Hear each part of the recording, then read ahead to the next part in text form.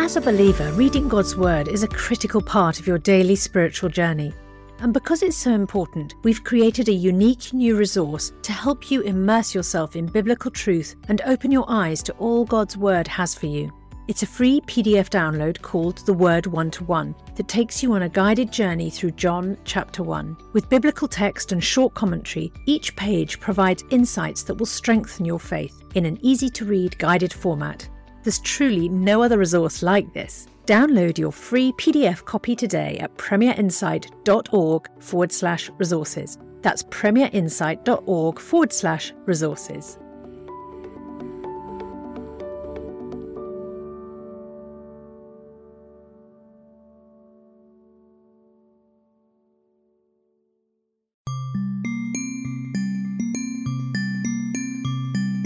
Matters of Life and Death, a podcast from Premier Unbelievable.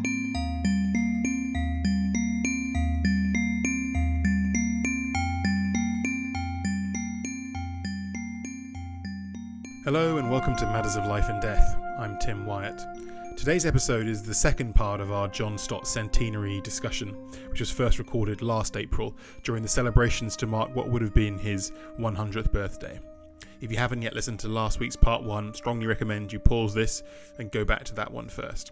But do then come back here as we continue to have our conversation about Stott's legacy, his ministry strategy, but also think about some of the complexities of lionizing evangelical leaders in this age of scandal. Thanks.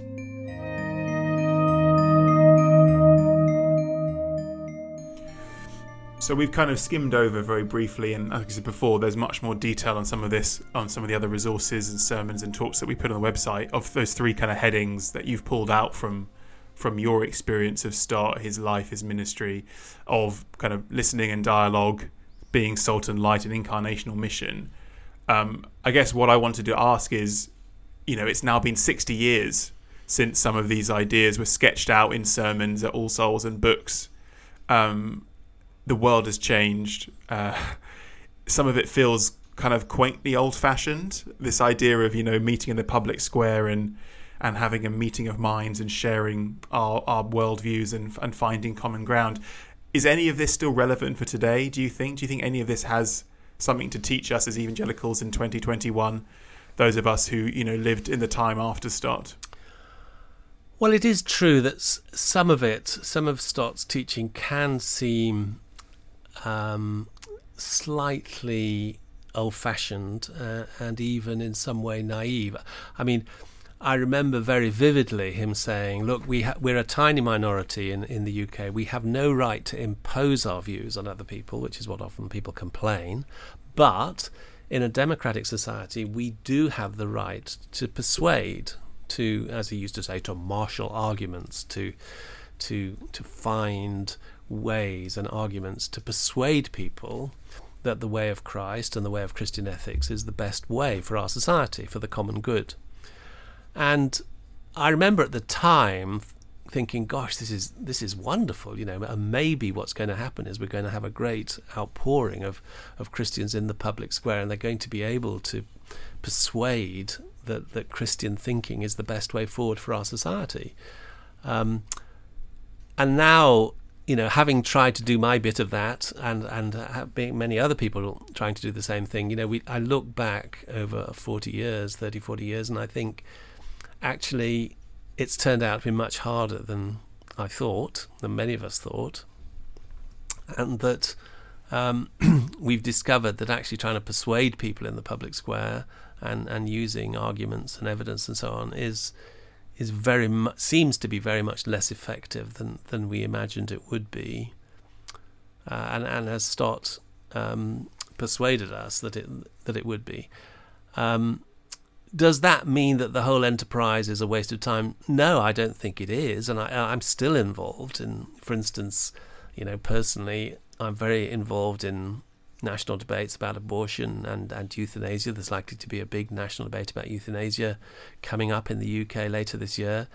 And I am still very committed to this idea of marshalling arguments, of finding persuasive arguments in the public square to argue not on the basis that the Bible says that killing is wrong, but rather to say, look, these are the persuasive reasons as to why legalizing mercy killing is not in the best interests of vulnerable people. So I still believe in that vision, but I think I have learned that it seems to be often, it just doesn't seem to be as persuasive or to engage as one might expect. What strikes me when I look back at this is that it seems that Stott was very influenced by this very Enlightenment view of rationality and of the kind of the human beings are fundamentally rational creatures. It's a very modern view, and I mean that not in a sense of contemporary, but I mean like of modernity, and that maybe is of its moment in that it was born in the 50s and 60s. The idea that, you know, there's this public square where we all roughly agree the basic parameters, and then the Christian is there and the non-Christian is there, and they bring their best arguments, and there is this clash of ideas, and out of this respectful dialogue, like, truth can emerge. And I look at society today, which, you know, some people talk about as being postmodern, and the idea that there's a single objective truth which is derived from a respectful dialogue in the public square is not central, is not really how people work. And when Christians say, you know, the way we will build the church is by being really good at apologetics and by delivering outstanding 10-minute talks about the reliability of the New Testament biblical documents, I look at my non-Christian friends and I say, that's not going to persuade any of them. They're not even really looking to be persuaded. Yeah, you've elided two different things there, Tim, to be honest, and they're not the same at all. The first is about the role of rational arguments in the public square, and you're right, I think, that the effect of postmodernism and many other factors in our culture recently has eroded that concept of rational, respectful debate. But I certainly would think it would be quite wrong to say, therefore, there is no place in it. I mean, the whole idea of a parliament, and parliament goes back way, way before the Enlightenment. The whole idea of a parliament is it's a safe place where people, instead of killing one another and resorting to violence, actually discuss and debate and use rational and reasoned argumentation. And I think the public still want that. What they complain about Parliament is not that there's careful and thoughtful, reasonable debate going on. They care about the fact it's Yahoo sucks party politics. So I think you're right that Stott certainly was building on liberal and post-Enlightenment ideas of what a democracy is, and arguing that in a democracy, Christians have the right to give reasoned arguments. And that surely is correct, and I think it's an emphasis which is, I think, is sadly lacking. So, you know, I've heard many Christians, including Christian preachers and teachers, say, well, look, we're a tiny minority, so we can't impose our views, so there's nothing we can do. You know, which is a complete non sequitur, which is why Stott said, yes, we're a tiny minority, but tiny minorities can have enormous effects. So in a democratic society. And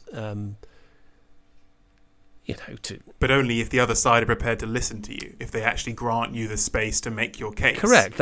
And that might have been true in the 60s, but are Christians granted the space to make their case, given it listened to fairly and respectfully today in the way that Stottian dialogue requires? Well, if they're not, democracy is dead, and, you know, totalitarianism will triumph. And it may be, you know, in the light of history, you're right, that what we're looking at is the decaying days of democracy when people concluded, it was one of those nice Enlightenment ideas and it just doesn't work.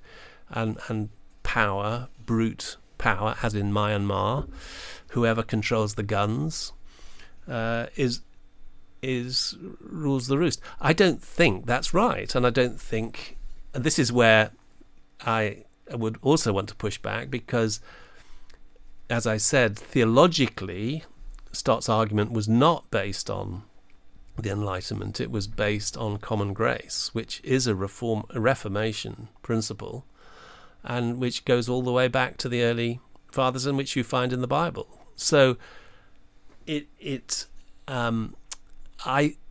think, yes, our common the common good arguments on which democratic society is often based are under threat, but the creation remains the same. In other words, my opponent is still a human being, and human beings are created to have reasons for their, we are, whether we like it or not, we are not irrational.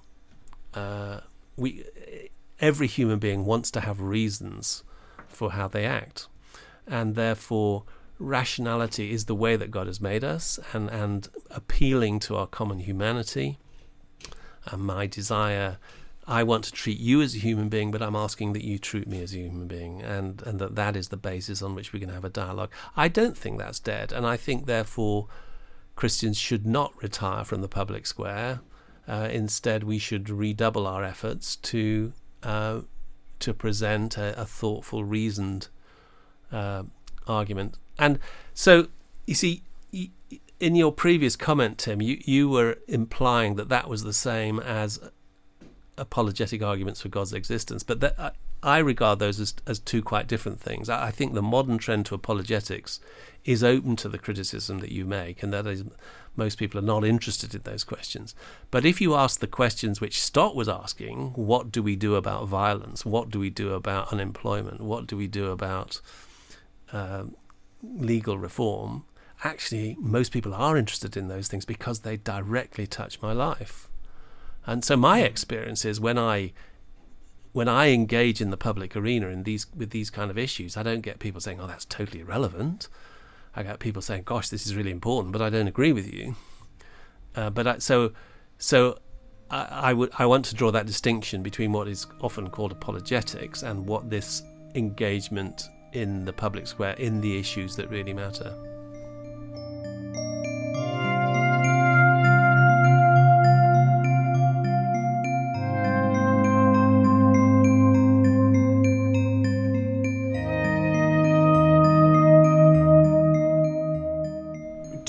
You mentioned this briefly, but do you, if someone was being totally blunt, and this is obviously not all on John Stott's shoulders at all, but he spent decades trying to encourage Christians to do what you've described, and it sounds wonderful, and I'm all bought in.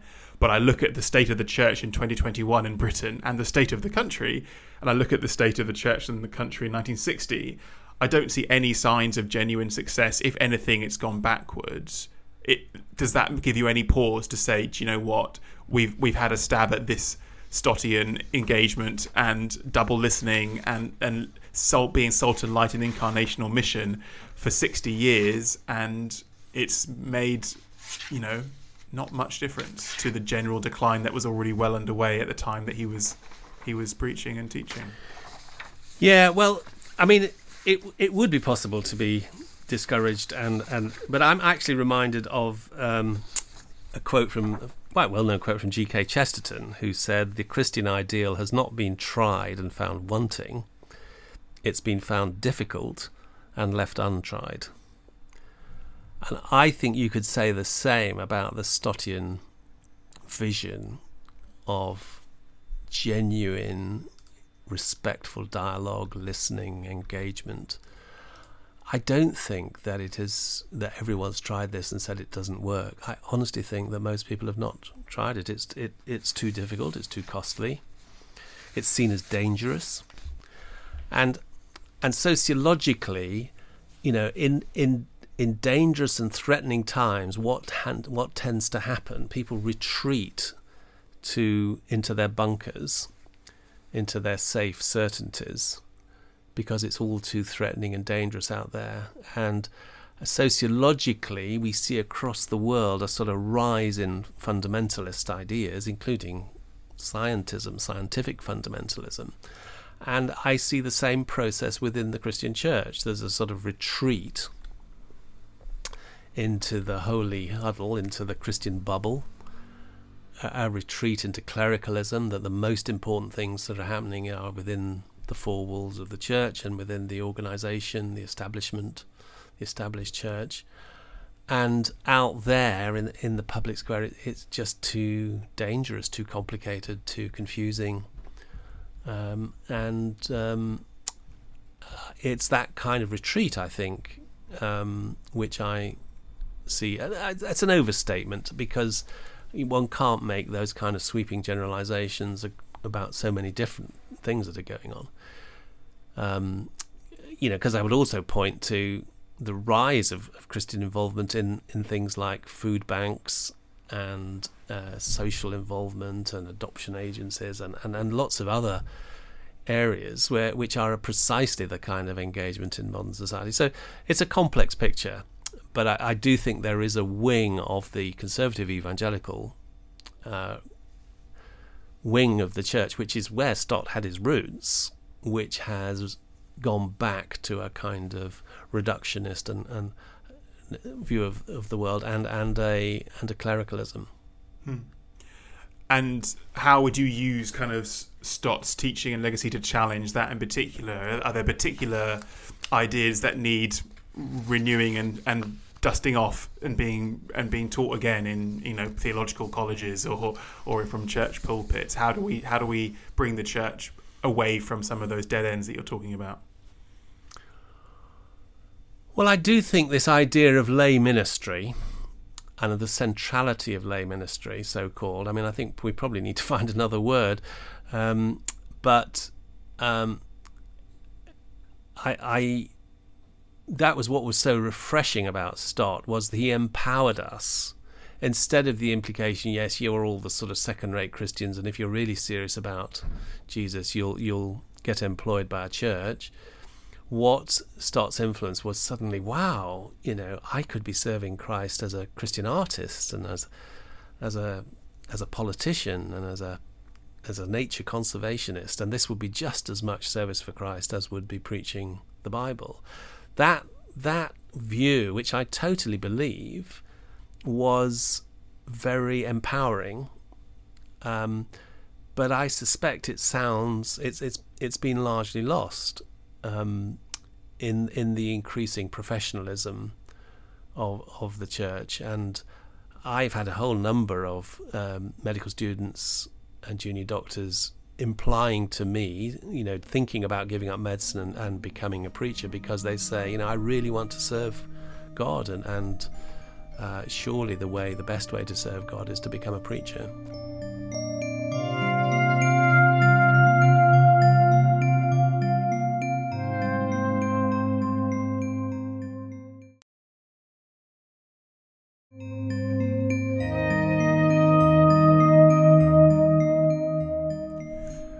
One thing I wanted to touch on before we draw this to a close is, we've just spent the last 40 minutes extolling the praises of and spending a lot of time talking about one man, John Stott. And I think it's impossible not to note that this centenary falls at a time when the evangelical church, particularly here in the UK, has been reeling from a lot of other equally or not quite, but very prominent figures being exposed as abusers, as charlatans, as lacking integrity in their personal lives.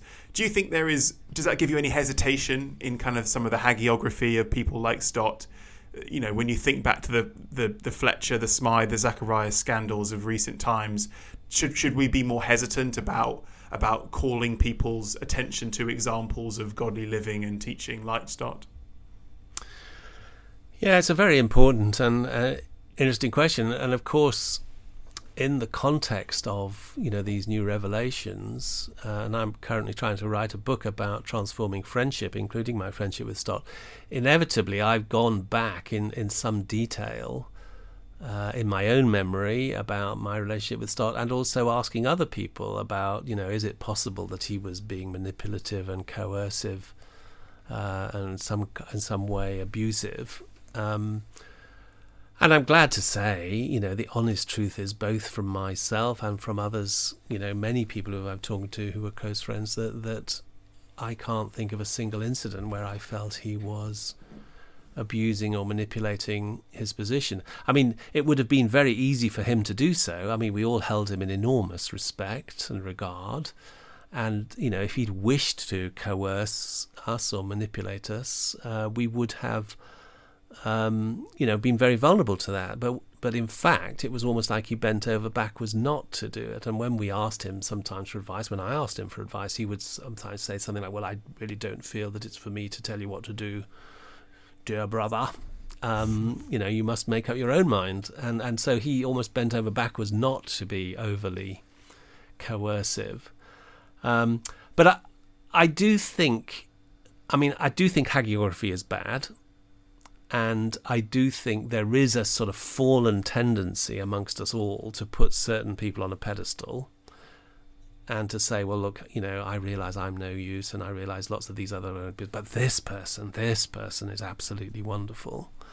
And I think that's not a healthy attitude, and it was one that Stott himself was always at great pains to try and destroy that, often by telling stories against himself and by speaking against the kind of adulation which he sometimes got and which other people got.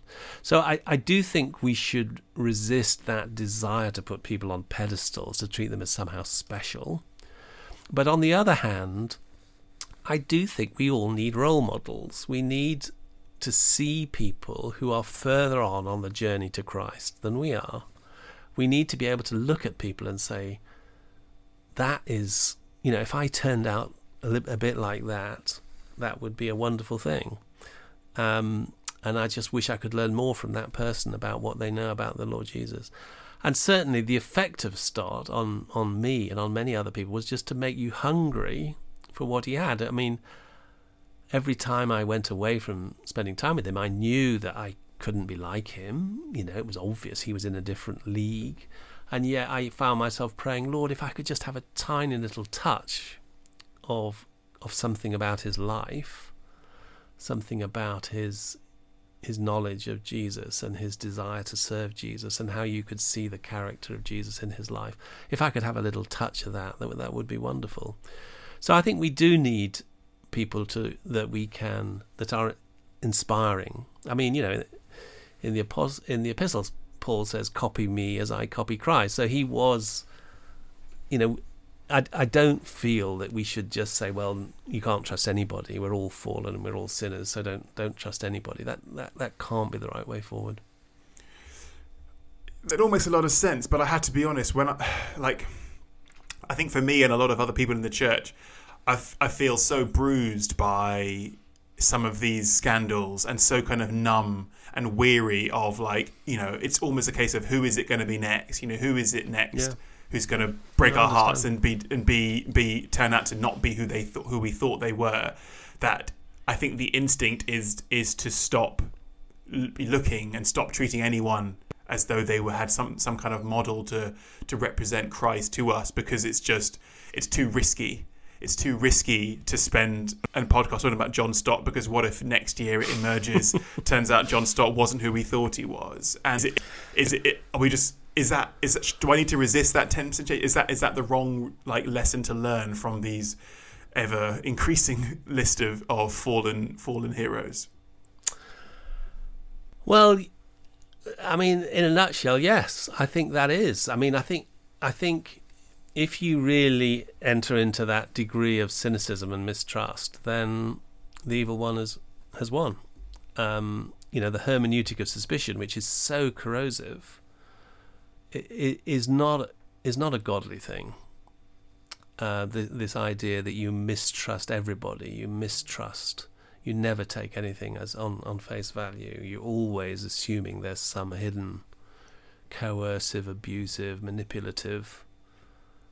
I think if we give way to that, then we've allowed evil to sort of corrode the most basic trust. Because all human relationships are based on trust. I mean, you trust your wife, I trust my wife, she trusts you.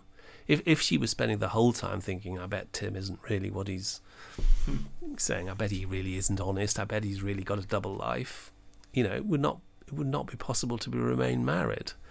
So all relationships are based on trust. It isn't blind trust, of course, but I think our default position is to say that if people are revealing the fruits of the Spirit in their life. That's the test. It's about character. It's about behaviour. It's not about giftedness. So we should be looking for role models from people whose character, who display in their lives Christ-like characteristics and the fruit of the Spirit. And the interesting thing that comes out of these scandals is that this would be true, I'm afraid, about Jonathan Fletcher and John Smythe and Ravi Zacharias, that lots of people were deeply concerned at the time, but suppressed their concerns. So there was evidence of deep character flaws. There was evidence of things that were just completely out of consonance, of the split between the external persona and the internal life. And so obviously we need to be looking for those things. And when we see those things, when we see something which is glaringly inconsistent, then I think we have to call it out. Or at least if we're not going to call it out, we have to make assumptions that is a person not to be trusted. So I think what it teaches us is not to become deeply suspicious and cynical. It does teach us to look at character first and the fruit of the Spirit and the way that people behave in private, more than the external, the persona, the image.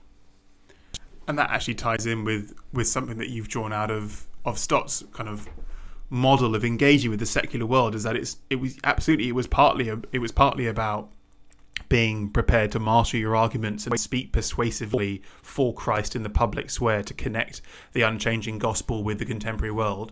But it was also, as you talked about in about releasing lay people, it was more than just words. It was about deeds too, and it was about living authentically and living attractively, and how, for your context, it was about doctoring in a way that was Christ-like as well as speaking in a way that was Christ-like. So there isn't a disconnect. And so much, I think, of what contemporary secular Western culture hates about Christianity is the stench of hypocrisy. And these scandals underline that. And what we therefore have to aim for is to have complete consonance between the words that we say and how we say that God is and what he thinks about the stuff, but also how we live in the ordinary everyday lives. No, that's exactly right. And that's why my own conviction is, as we move into the 21st century and on into it, that actually increasingly the reputation and spread of Christianity is going to depend on lay people, there's that word again, the non-ordained, the non-professional, the non-employed, professionally employed Christians. It's that incarnational mission, partly because there is such mistrust about, and as you say, the stench of hypocrisy, which of course is much more likely to happen to the clerics than it is to the people working, the ordinary Joes working on the shop floor, and partly because when words become so decayed and distorted that they start to be meaningless, we still have actions.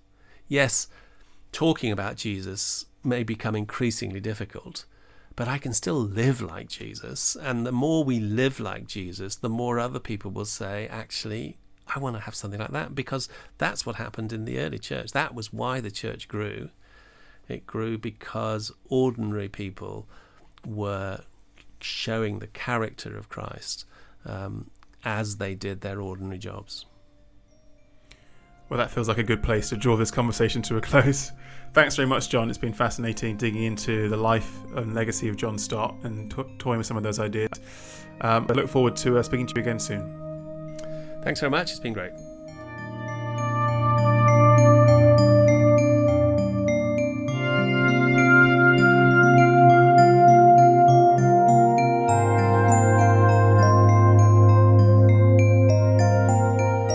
You've been listening to Matters of Life and Death, a podcast from Premier Unbelievable.